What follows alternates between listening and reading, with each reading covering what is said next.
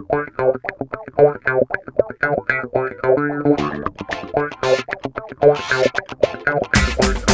everyone, and welcome to Open Door Philosophy, a podcast where a high school philosophy teacher, that's me, and his former student who's currently studying philosophy in college, that's me, unpack a variety of big philosophical concepts in an understandable way, all towards the purpose of living a good life. Welcome to episode 16, the second of a 4-episode arc on ethics and morality, where we'll discuss this time the ethical system known as utilitarianism. But before we get to all that excitement, Andrew, how's life?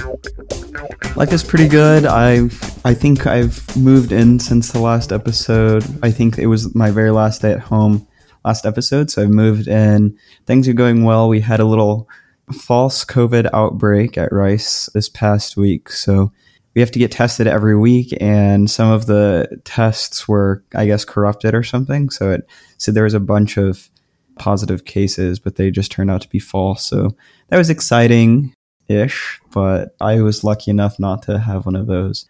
But other than that, classes just picked up. I am taking a few classes, and I really like them so far. So that's been very fun. Yeah, what are you taking? So I'll pull up the list. I'm taking a basics classic course where we just are reading classic literature.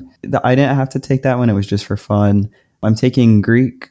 I'm really excited about that course. I really like that. I'm taking a course called Socrates. So I'm staying for, this is like 2 years in a course just about Plato or Socrates. So it's been fun. And then I'm doing a directed study that I think I've mentioned one time before on Aristotle. So all super excited about that. How are you doing, Mr. Parsons? I think school's been in session for you for, is it almost a month now or two weeks? Well, not quite. I mean, as far as students, we've been in session for 2.5 weeks. We started on a Wednesday, but it's all going well, you know. The specter of the Delta variant looms over us all here in the great state of Texas. But other than that, I mean, school's been good. I'm really enjoying my classes this year, and got a great bunch of young philosophers. And right now we did Allegory of the Cave last week. Really? So that's a fun one. So, oh yeah. Did you refer them back to our second episode where we discussed that? Well, actually, I had 2 students who are going to be out due to a tournament the 2 days that we were going over Allegory of the Cave. So I sent them the reading, and I was like, you know, you can't replace what happens in class, but if you want to hear me talk about it, you can listen to our podcast. It's episode 2. It's a good way to get some... Which, by the way, is our most listened to episode. Oh, really? That's awesome. Allegory of the Cave. Yeah. Yeah, but other than that, just put the finishing touches on a new shade garden in our backyard. It's about 20 feet or so. So lots of English ivy and ferns and caladiums. And it's just a part of our backyard that literally gets zero sun. Even in the summertime, when the sun is at its northernmost point as it goes across the sky, it still gets no sun. So nothing grows there. We've tried to make grass grow there many times in the last 7 years since we've lived here, and finally just threw in the towel and was being a good stoic, letting nature do what it wants to do and accepting the conditions. So we've tried to get grass to grow there, and it won't. So we made a shade garden. So in our last episode, I think I went a little overboard on my books that I've been reading over the past few months. So what have you been reading? Actually, before we get to that, I got to know, are you still reading The Count of Monte Cristo? Yes. So I left that book at home, but I got about halfway through. Still very, very good. I think I filled in a lot of parts that I could tell a little things were missing, but I never put it together. But I got about halfway through, and so I'm really looking forward to the next time I'm going home to finish that one up. Well, good deal. The book I wanted to mention that I read over the summer that I read a number, but the one that really resonated with me was, and this fits in very well with our recent episodes that we're doing. It's called Morality, Restoring the Common Good in Divided Times. And it's by Jonathan Sacks, who just passed away last year. So this really is his final work, and it's a really wonderful one that encapsulates really, I think, just the publishing project that he's had during his career, especially in the last 20 to 30 years. He was chief rabbi of the United Kingdom, a position that's very similar to, like, say, the Archbishop of Canterbury, except for Jewish sect. Anyway, I've read a number of his books. The Dignity of Difference is another one of his that I've read. But this was his last one. And, you know, it cites a number of things that we would probably consider common concerns when it comes to, you know, divided times that we say that we live in. Things, you know, like social media and individualism and loneliness and those types of things. He also, in identifying all those things, has answers in how to make our times less divided. And that's what I appreciate about it. There's a lot of people who can identify the problems with our society in terms of how we interact with each other as human beings. But oftentimes it's lacking in the answers department. And so I feel like he does a good job of that. But I mean, really what it comes down to is creating a we versus I mentality in our cultures and societies. It's getting to know people. It's not isolating ourselves. He's Jewish, and so he uses a term that he outright, you know, says he's using because he's Jewish. But the idea of covenant, obviously the Jewish relationship with God, especially in the Old Testament, you have a lot of covenant making. But he also talks about, you know, if you want to use marriage as an example, you know, marriage is a covenant between two people, and those two people, they're married their entire lives, are going to go through phases in their lives when they don't necessarily see eye to eye on things. And so what's the action that should be taken, you know, when that occurs? Well, in a covenant, you work together to try to solve that problem while at the same time continuing to honor, respect, and love each other. Whereas it seems like in our society these days, we build walls and demonize the other side and go down that rabbit hole. So anyway, it's a really great book. Totally recommend it to anyone who'd be interested in that kind of stuff. Again, it's Morality, Restoring the Common Good in Divided Times by Jonathan Sacks. All right, everyone, welcome to the main topic of our episode. Like we mentioned earlier, this is the second episode of a 4-series arc on morality and ethics. And today we're going to be focusing on one of the most popular ethical systems called utilitarianism.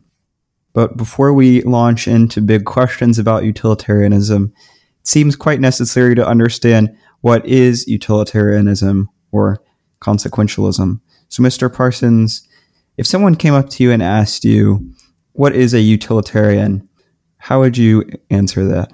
Well, I'd probably start with saying that we're all utilitarians on some level. It's one of these ethical systems that I think a lot of people use without knowing that they're using it. It's a way to make decisions, of course, about moral issues.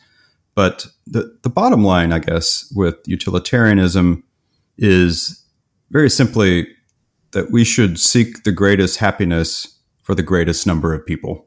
That's how we should determine what is right and what's wrong when it comes to decisions. And I think we use this pretty commonly throughout our daily lives. Certainly our government and republic is somewhat founded on this idea, the greatest good for the greatest amount of people. You mentioned consequentialism. It is also sometimes referred to that because the philosophy focuses more so on the consequences of the action rather than the intent of the action. So everyone will see how that plays out throughout this episode. But yeah, I don't know. Anything to add to that? The only thing I can think of is over the years, there's been a lot of work on utilitarianism. I know we'll probably talk about Bentham and Mill, but there's a famous, I think, British philosopher from the 20th century named Karl Popper? Is he British? I know Popper. I want to say he's British. Okay. I think he's British, but I know he. I'm going to Google it. No, he was. Oh wait, well, he died in the United Kingdom, and he was born in Austria. Okay. It says here. Well, I guess he must be British. Sir Karl Popper was an Austrian-British philosopher. Well, do what you want to with that. I'll claim the victory. Anyway, Karl Popper proposed a negative view of utilitarianism. It's not negative in the sense of bad. It's just he kind of flips the type of utilitarianism calculus around. So instead of the greatest pleasure for the greatest amount, it's the least amount of suffering for the greatest amount. I think utilitarianism, I think there's around 8 main types, but they all share something in common. It's what Mr. Parsons said. It's maximizing something for the greatest amount of people. And something I often really like to think about utilitarianism is there's kind of a calculus at play behind it. You're trying to calculate how you can best do X for the greatest. Yeah, sometimes utilitarians take a knock for being too calculating. And we'll certainly get to that in the episode. And I guess, here's our disclaimer for the episode. For someone who's really quite well versed in utilitarianism, this episode will probably seem very surface level. But we're hoping that for people who are unfamiliar with this idea, that it will be pretty revelatory. And, in addition to Popper, another really famous, or I don't know, famous, but at least well-known utilitarianist is Peter Singer, the Australian philosopher. He's quite well-known, and we'll talk a bit near the end of the episode about his book, The Life You Can Save. But whether we're talking about alleviating suffering or whether we're talking about maximizing happiness, I mean, like you said, the bottom line is we're maximizing something for the greatest amount of people. You did mention that Bentham and Mill are kind of, Jeremy Bentham and John Stuart Mill are what's considered the founders of utilitarianism. Do you have anything to say about them? So I think something important to understand about these two people before we preface any of their work is John Stuart Mill was a politician, I believe, or he at least was a member of parliament. He was also very well versed in political philosophy. And I think that a lot of utilitarianism's appeal can be found in having to make choices for a large amount of people. So if you're governing a country or if you're a politician at all, it can seem very appealing because, you're trying to maximize happiness. I think Aristotle says that the goal end of politics is to make your citizenry happy. And so if utilitarianism's aim is making the largest amount of people in your population happy, then it seems like that's the ultimate system that you should follow for all your choices. Yeah, we get into some difficulty here with that particular word, happiness, right? And I think we'll unpack that a bit as well. One of the things we need to remember about these philosophers, too, is the time period in which they wrote. Bentham came before John Stuart Mill, but they were Bentham was writing in the late 18th, early 19th century. And then John Stuart Mill after that, mostly throughout the 19th century. So in England, this was during the time of the Industrial Revolution, and the population of London was growing exponentially. And there were great concerns about, although there's always been concerns about how to structure society, with so many human beings moving into London and then the problems that come with so many human beings in such a small area, working for very low wages and really horrible conditions. There were a lot of questions about how to maximize happiness. And also something too about Bentham, he was I think the term is an ethical hedonist. And so it really makes sense for when you're looking at it through this way, where a hedonist is someone who thinks pleasure is the ultimate good. It also makes sense that Bentham is wanting to maximize pleasure for the largest amount of people. If pleasure is the ultimate good too, in his eyes as a hedonist, then maximizing pleasure is bringing people closer to their ultimate happiness. Something interesting about the two was that Bentham was Mill's teacher, or they worked together very closely. I think that's also quite interesting because it's kind of like this mentor-mentee relationship, and philosophy of utilitarianism is being stretched out into two generations where it can be unpacked. And I think that's something that we don't really see with a lot of other ethical philosophers. They certainly knew each other. Bentham's students included John Stuart Mill's father, James Mill. Okay. So Bentham knew John Stuart Mill through that association. Yeah. So Bentham and Mill, if we were to summarize their outlook, and then we could probably begin talking about arguments for and against this particular system, essentially in their conception of it, and like we said, it does change throughout the 20th century to our current time. They were interested in explaining ethical phenomena in terms of the principle of utility, right? So according to this principle, the only thing that is good in itself is happiness. And actions are right insofar as they tend to increase happiness, and wrong insofar as they tend to decrease happiness. Now, the first thing we can very easily pick on is, what is happiness? And is that a goal in and of itself? But Bentham tells us that it's the sum of pleasures, right? This is his explanation to what is happiness. Bentham said that happiness is the sum of pleasures, and that a happy life is the one that maximizes feelings of pleasure and minimizes feelings of pain. Yeah, it's funny you mentioned that. Jeremy Bentham wrote a book. In that book, he proposed a system of calculating the classifications of pleasure and pain so that one might actually be able to calculate how happy one might actually be. And he calls this test the happiness factor. And you test in action to see how happy it will make you. Now, do I think we could reliably do that? Probably not. But I think that it's certainly like a notable thing to do, that Bentham was thinking, that criticism that you raised, that for this philosophy to be important and to work, we have to identify happiness. And if I'm correct, he also created, to apply this entirely to a society, what he called the gross national happiness, and essentially applying that, essentially making decisions for large groups of humans. As long as the gross national happiness is greater than the gross national unhappiness, then we are living in a morally better world.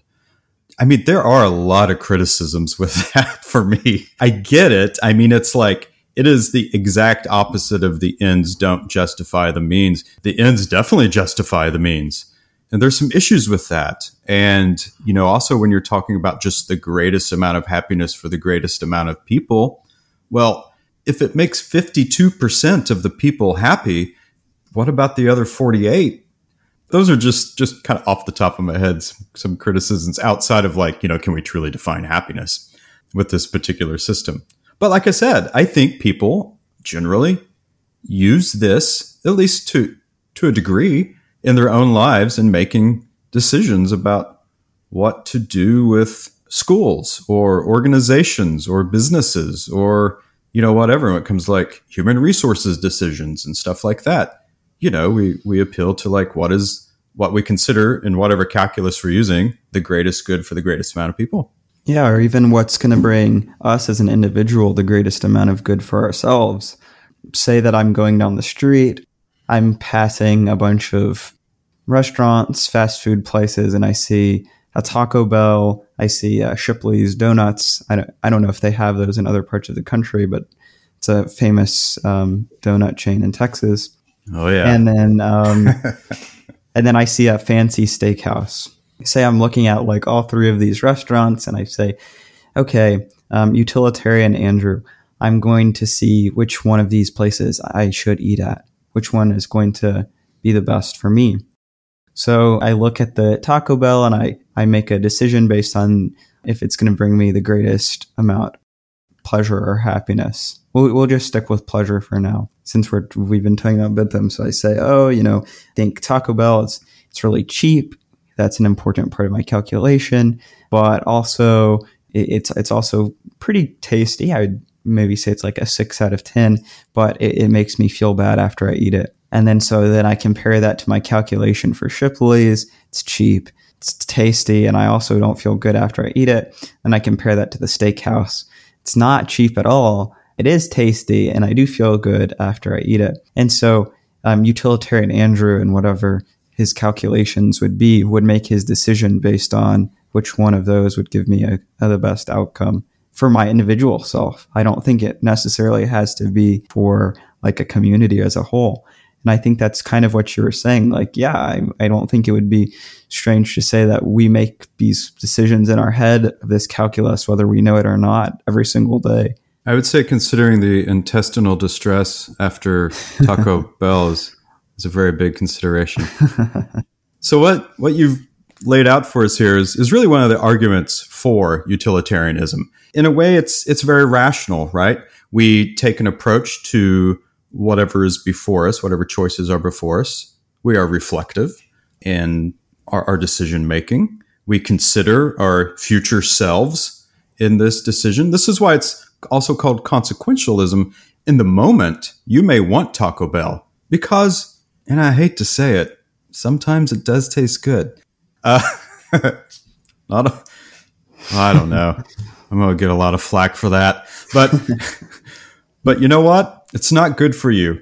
It's nutritionally terrible, and you will probably have intestinal distress later on. And so you're thinking about your future self. And this is why it's called consequentialism, because it takes you out of the moment, if you will, and you must consider your future self. We can use all kinds of examples for this where we do this with ourselves. We put ourselves through temporary distress in order for a greater outcome. I mean, you currently are in college, and while there's a part of you that probably enjoys college is a lot of work, and you're doing it probably for your future self in a way, right? And so those are some of the good things that, or rather arguments for utilitarianism that's rational, encourages us to take into account short-term and long-term consequences of our actions. Before we get into some criticisms, let's, I can't believe I'm about to say this, but why don't we move over to the train tracks and look at utilitarianism through the trolley problem? The trolley problem. This is Andrew's favorite thought experiment in all of philosophy. Of course, it's the best. Okay, tell us about it. I'll just re-explain the whole situation. So imagine you're standing above some train tracks on a podium where a conductor would usually stand. Is it a conductor? I don't know too much about trains, but train operator would stand and divert the tracks so it could move in whatever way it needed to go. And then say a mischievous villain had tied up on the train track that the train was currently going on 5 people.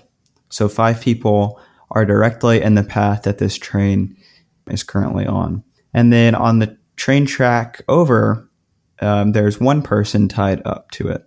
So on this track with one person, the train is not directly in the path. Now you're standing above watching this entire situation.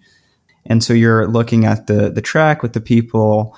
You see the lever that you could pull to make the train avoid the 5 people, but it would kill the one person. Now, Mr. Parsons, what would a utilitarian do in this situation? Oh, a utilitarian would pull the lever and have the trolley kill one person instead of 5. Yep. I mean, that's an easy calculation, right? Yep. A utilitarian would say that greater happiness would result from that decision because 5 people are saved and their families and everyone that would be included in their circle and their lives would be relieved and thankful and happy, versus the one person who unfortunately has to die. Their web of associations with people would be much smaller than, say, the 5 people and all of their friends and family. I mean, it's simple calculation, right? You save the 5 at the expense of the 1. Now, what are some problems with that? I think this is not a very good problem, but I never think a situation is probably going to be that simple. And maybe this is something I think that's inherently wrong with the trolley problem. But let me offer a kind of other situation that I think raises a problem with the utilitarian calculus. So say that there's 5 people on one track, and then the one person on the other track is like someone you really love, like your mom, your dad, your sister, your wife, your husband, whatever. So say that person is on the other track. Say the people who are tied up, the 5 other people, are like the worst people on earth. They're like rapists, criminals, murderers, whatever. So in this situation, we could change the one person you love for, I don't know, someone who's really good, like the Pope, or like Mother Teresa, or whatever. It can still be someone you really love. I think utilitarian would be forced into saying, yeah, we have to save the 5 criminals at the expense of one really good person, or this one person that you really love. And I think that can raise a few eyebrows. What do you think about that? Well, again, one of the knocks that utilitarianism takes is that sometimes it doesn't always include and or doesn't take enough into account context in decisions. Now, if it's a personal decision, if this decision is made in a vacuum where there be no societal consequences for the person pulling the lever, you'd probably save the person that you love. Even if the other 5 people weren't terrible people, even if they were just people you don't know, you have to, if the one person on the other track is your mother, oh, moral philosophy. I mean, another thing to consider, of course, is if this decision is not being made in a vacuum, if it does have societal consequences, what consequences might occur to the individual pulling the lever as far as judgment from society and their decision? I think another question that you have to ask is, what is the value of a human life, and whether or not the types of people that the people are tied up to the tracks matter, whether or not they're criminals or they're just good folk. All of that just becomes very, very complicated. And when you enter all that data into the calculus, if you will, it's just very hard to make that determination.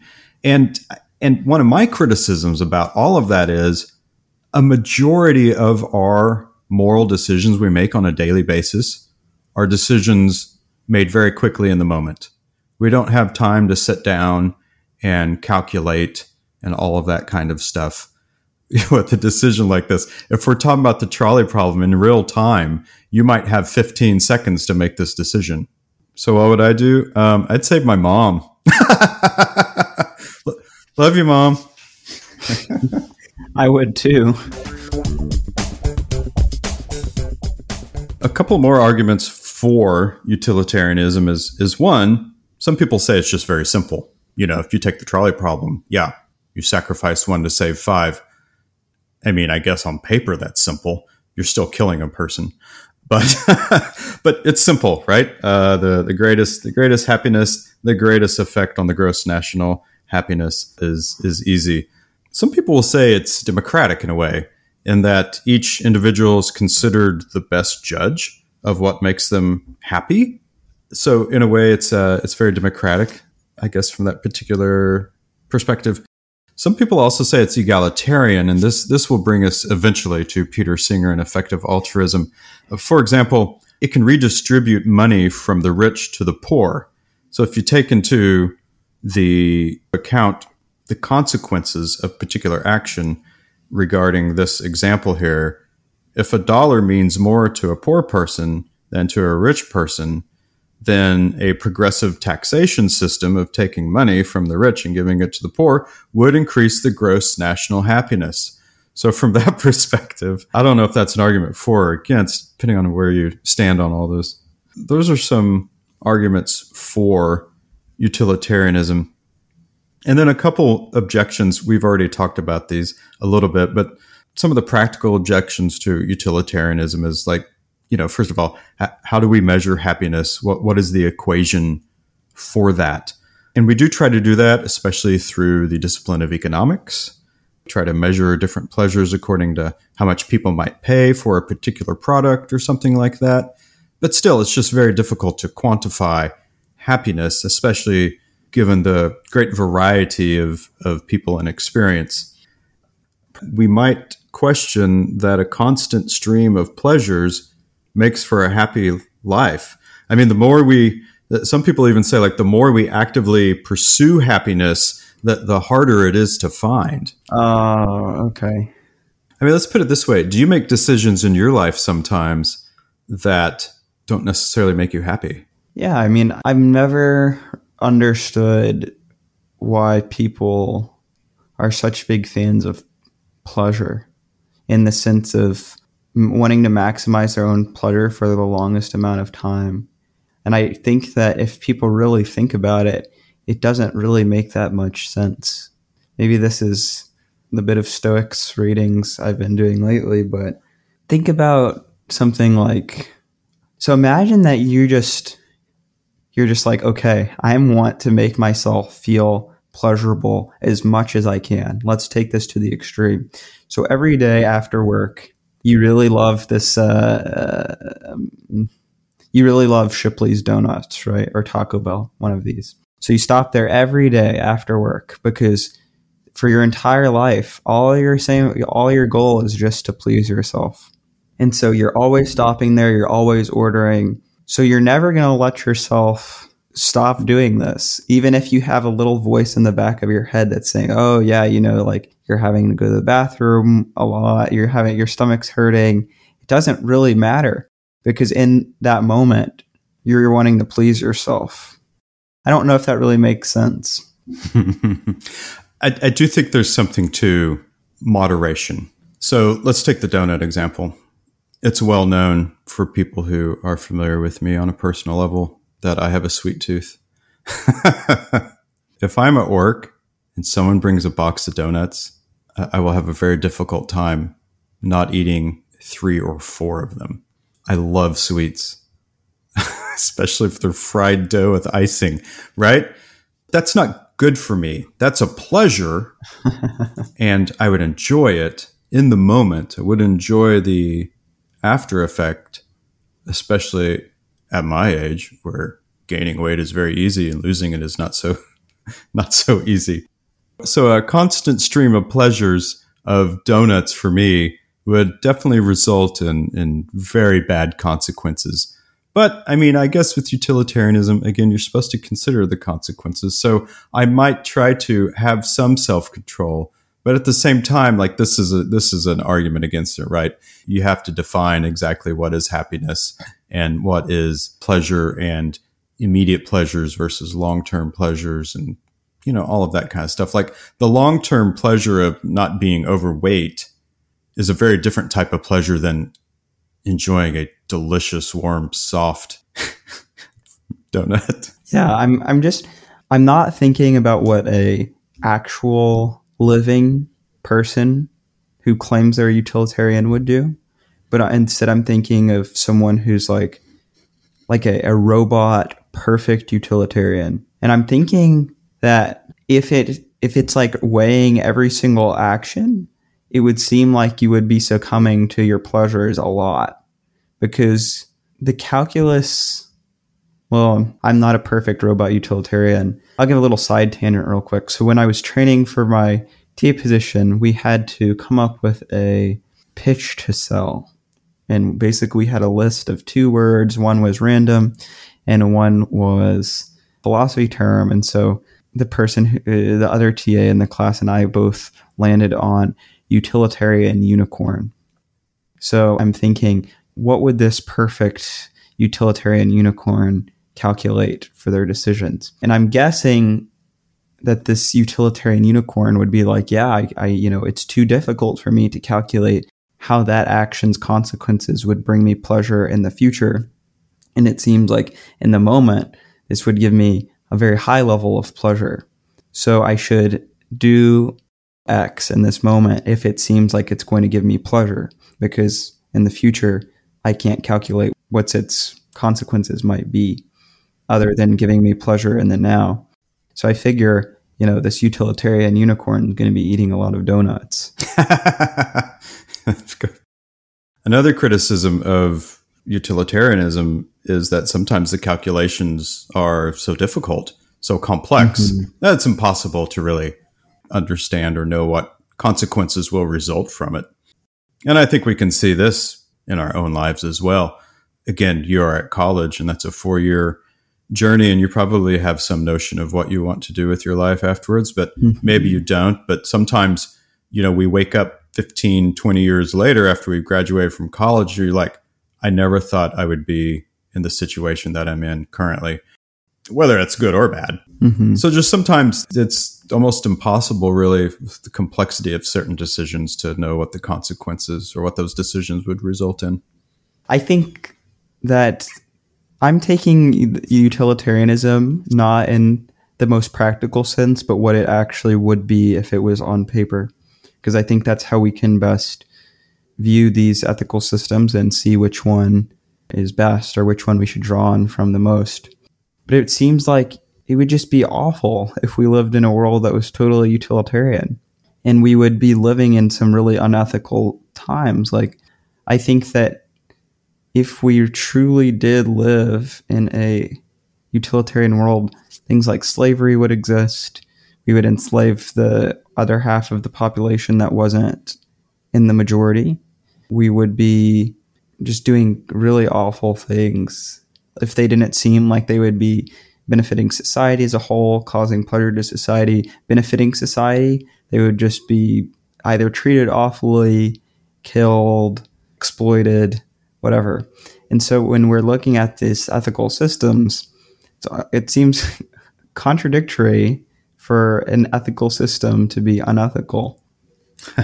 Yeah, I think on the surface level, utilitarianism is very attractive as an ethical system. Yeah. But you're right. It can certainly go into some dark places because, again, and we will certainly get more into this on the next episode when we talk about deontology, which is duty ethics, the ends justify the means.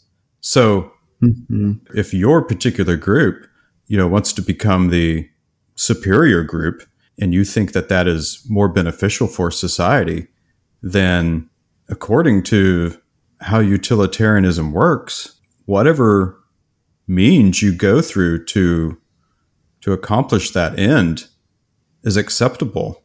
And I don't think that's really the intention of people who advocate for utilitarianism, but you can certainly see where it can go that way. And that's the emphasis or the focus on the consequences rather than the intention of the action itself. We can justify all kinds of things if it produces a particular end that we are satisfied with. Well, we've been talking about our buddies from the 18th and 19th century. Let's talk about, I guess, what we'll call modern day utilitarianism. And the person I really want to talk about is Peter Singer. He's quite prolific in the philosophical and ethical world. Many people might be familiar with him. He has a really influential book called The Life You Can Save. I've read it and I've taught it before, and it has some very compelling arguments. Just last week in the New European, which is a publication, Nigel Warburton, the philosopher, wrote an article on utilitarianism that dealt with an Olympian who decided to sell her medal to benefit the surgery of a person in an undeveloped country. And the surgery was going to be incredibly expensive, but however would make a tremendous impact in this person's life. Well, from a utilitarian aspect and what Peter Singer advocates for in his book, The Life You Can Save, what you need to do with your money, if you're going to sell your Olympic medal, what you need to do with your money is to consider where your money will make the greatest amount of impact for the greatest amount of people, to alleviate the greatest amount of suffering for the greatest amount of people. And an argument can certainly be made that something like vitamin A supplements for small children in undeveloped countries, or malaria nets, or important surgeries, that you can impact far more lives with those types of services with your dollar than, say, one very expensive surgery for one person. This is, for me, this is a pretty difficult argument in some ways, because again, you're not taking into context. In his book, The Life You Can Save, and I'm not saying I entirely disagree with this. It's important to alleviate as much suffering as possible for people. But, Peter Singer would say that in your own country, say if you live in the United States, we would break down exactly how far a dollar can go to, say, help provide food for the needy in your community. And then we take that same dollar and look at, say, Uganda and see how much difference you can make with malaria inoculations in a person's lives and alleviate their suffering. That dollar would improve someone's life, many people's lives, far more than it would like the one person that you're providing a meal for in your community. And on paper, all that makes sense. Yeah, I agree totally that on paper it would make sense. I think that no one would actually act according to Singer's principles of doing this. Maybe not entirely out of motivation, just I think it just seems odd to us to do so. Not that we have a hard time doing it because we're weak or something. I think for another episode, we can more thoroughly delve into more criticisms. Yeah, and I want to make sure I'm representing the argument well. I mean, this is an argument from what people will call effective altruism. We want to be as effective as possible with our dollars. And I agree with that. Like, we should do that. It's just really hard for me to say like, well, there's a 5-year-old literally right here in my city that needs life-saving operation because she has leukemia or something. And that same amount of money could be given to a charity over in Malaysia, which would impact positively the lives of 1,000 people. It's really hard to look at the little kid sitting in a hospital with no hair that needs this life-saving surgery and say like, well, I got to pass on that because, the most effective use of my dollars is to save the lives of these other individuals. I get the argument. It's a hard argument, but that's, I don't know. I guess what I'm trying to say is I don't know what to do with that. I get the argument. It's a rational argument. And in my own life, just to like lay all the cards on the table, I do give to 2 organizations that are international organizations. I give to the Fistula Foundation, which provides fistula repair surgery for women in other countries. And I donate to the Helen Keller Foundation, which provides vitamin supplements for young children in countries that typically don't get the vitamins they need through their nutrition. I will never see those people, and I will never know that I've actually done good for anyone. But at the same time, I also donate monthly to the Houston Food Bank. And so like, I try to split the difference, like the $30 a month I give to the Houston Food Bank, I know can go a lot further if I would just give that to like the Malaria Foundation. So ethically, from an effective altruism perspective, I'm really torn on that. It's like I feel like we should try to do the best we can for everyone, but I know that's probably not practical in a way. So clearly everyone can hear that I'm conflicted about a lot of this. So actually what I'd recommend you to do is to go pick up a copy of The Life You Can Save by Peter Singer and read the arguments. That's what we do in philosophy. And they're very compelling arguments. And it makes total sense to give your money to an organization that will make the most effective use of your dollar. An alternative view, however, is like, what do you consider contextually about your own situation in your own life, in your own community. And that's important too. But it's a wonderful book. I think you can get it for like $10 if you want the paper copy. You can download it for free on Kindle, which is very utilitarian of the publishing company. Actually, Peter Singer bought back the rights to the book, so that he could offer it. Actually, maybe 99 cents on Kindle.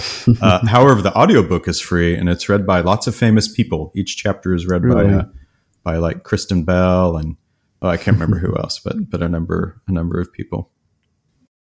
Well, I think this is going to wrap it up for today's episode on utilitarianism. But before we end, as always, let's head over to the quote corner.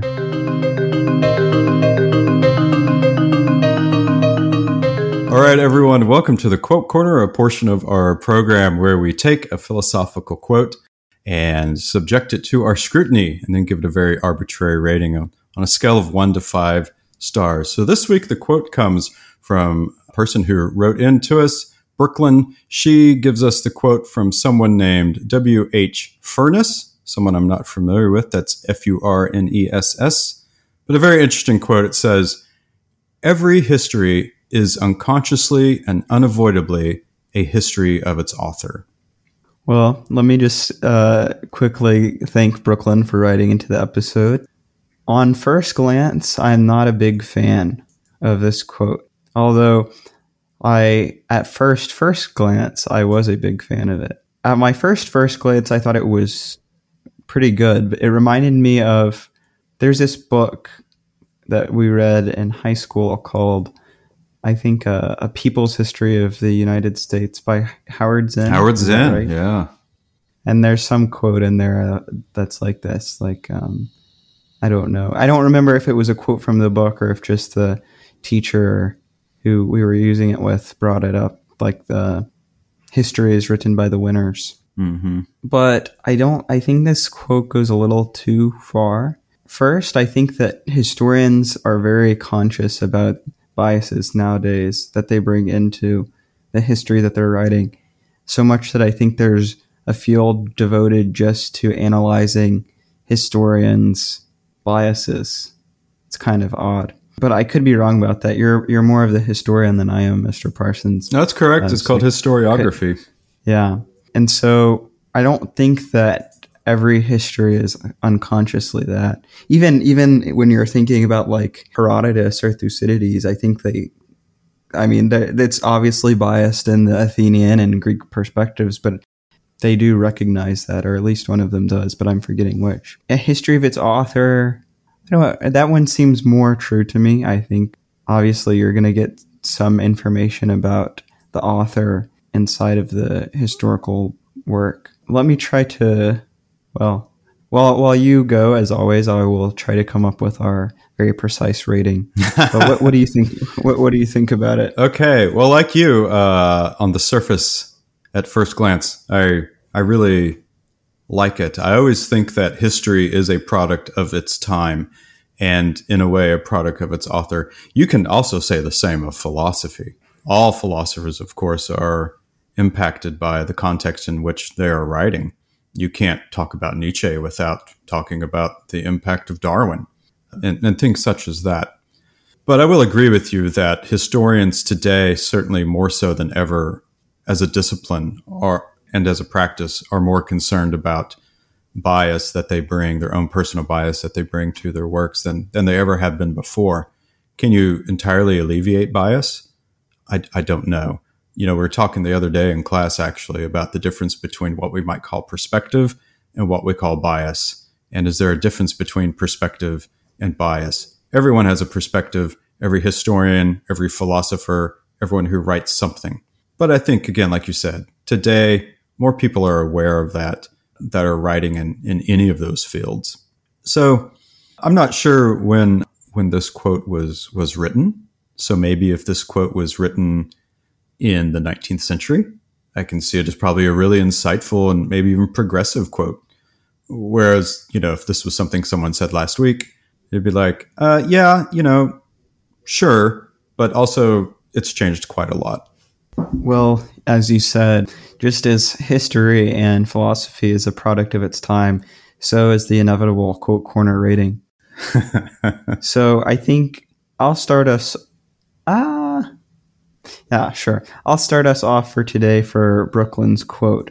I'm going to give it a 2.875 stars out of 5. Oh my gosh. You're going the opposite direction. Now, how many points past the period was that? Three. I had to be precise. Oh, you really are just turning into a calculating utilitarian. I was just about to say that. That's representative of the episode. I have my calculator here. Oh man. Yeah. Well, the fun of the quote corner is we have very little context for any of these quotes. So if I had context on when it was written, it might change my rating, of course. But as it stands, I will just got to give it a 3. Okay. I think it's a very interesting perspective. I think it's a good thing to point out that bias happens in. Should make a T-shirt. Bias happens. Bias happens in history, and we all know that. We need to be aware of it. But in today's day and age, you know what? I'm going to backpedal on all of that. Maybe within disciplines of history and philosophy and science, maybe the people in those fields who are writing are aware of those issues. I wonder how much the layman person is aware of these issues in history. And so maybe that changes my perspective. I'm going to stick with the 3 stars, but maybe that changes my perspective a little bit. This quote might not be terribly insightful to someone who writes history, but maybe for someone who just reads history for the fun of it, might not be as aware. So, yeah. All right, everyone, that's going to be it for today's episode on utilitarianism. Thank you so much for spending your time, for calculating that it would be pleasurable for you to finish this episode. Oh, yeah, totally. We'd love it if you'd leave a positive review and hit that subscribe button wherever you listen to podcasts so you know when new episodes drop. And if you all are wondering, we have run the numbers, and it is ethically, morally right for you to pass it on to your friends. The consequences are good. We'd love to hear from you. If you'd like to tell us what you think of the show, have a question you'd like us to discuss, or philosophy quote you'd like us to rate, thanks, Brooklyn, for today's quote. Please email us at opendoorphilosophy@gmail.com. You can follow All the Philosophy on Twitter and Instagram, and our website at opendoorphilosophy.com, where you can find many things about the show, including our book lists and resources. Thank you so much to Kevin MacLeod for the use of free music and the intro and the outro. Thank you so much for listening. We'll see you next time. And remember, when your life seems in need of some philosophy, the door is always open.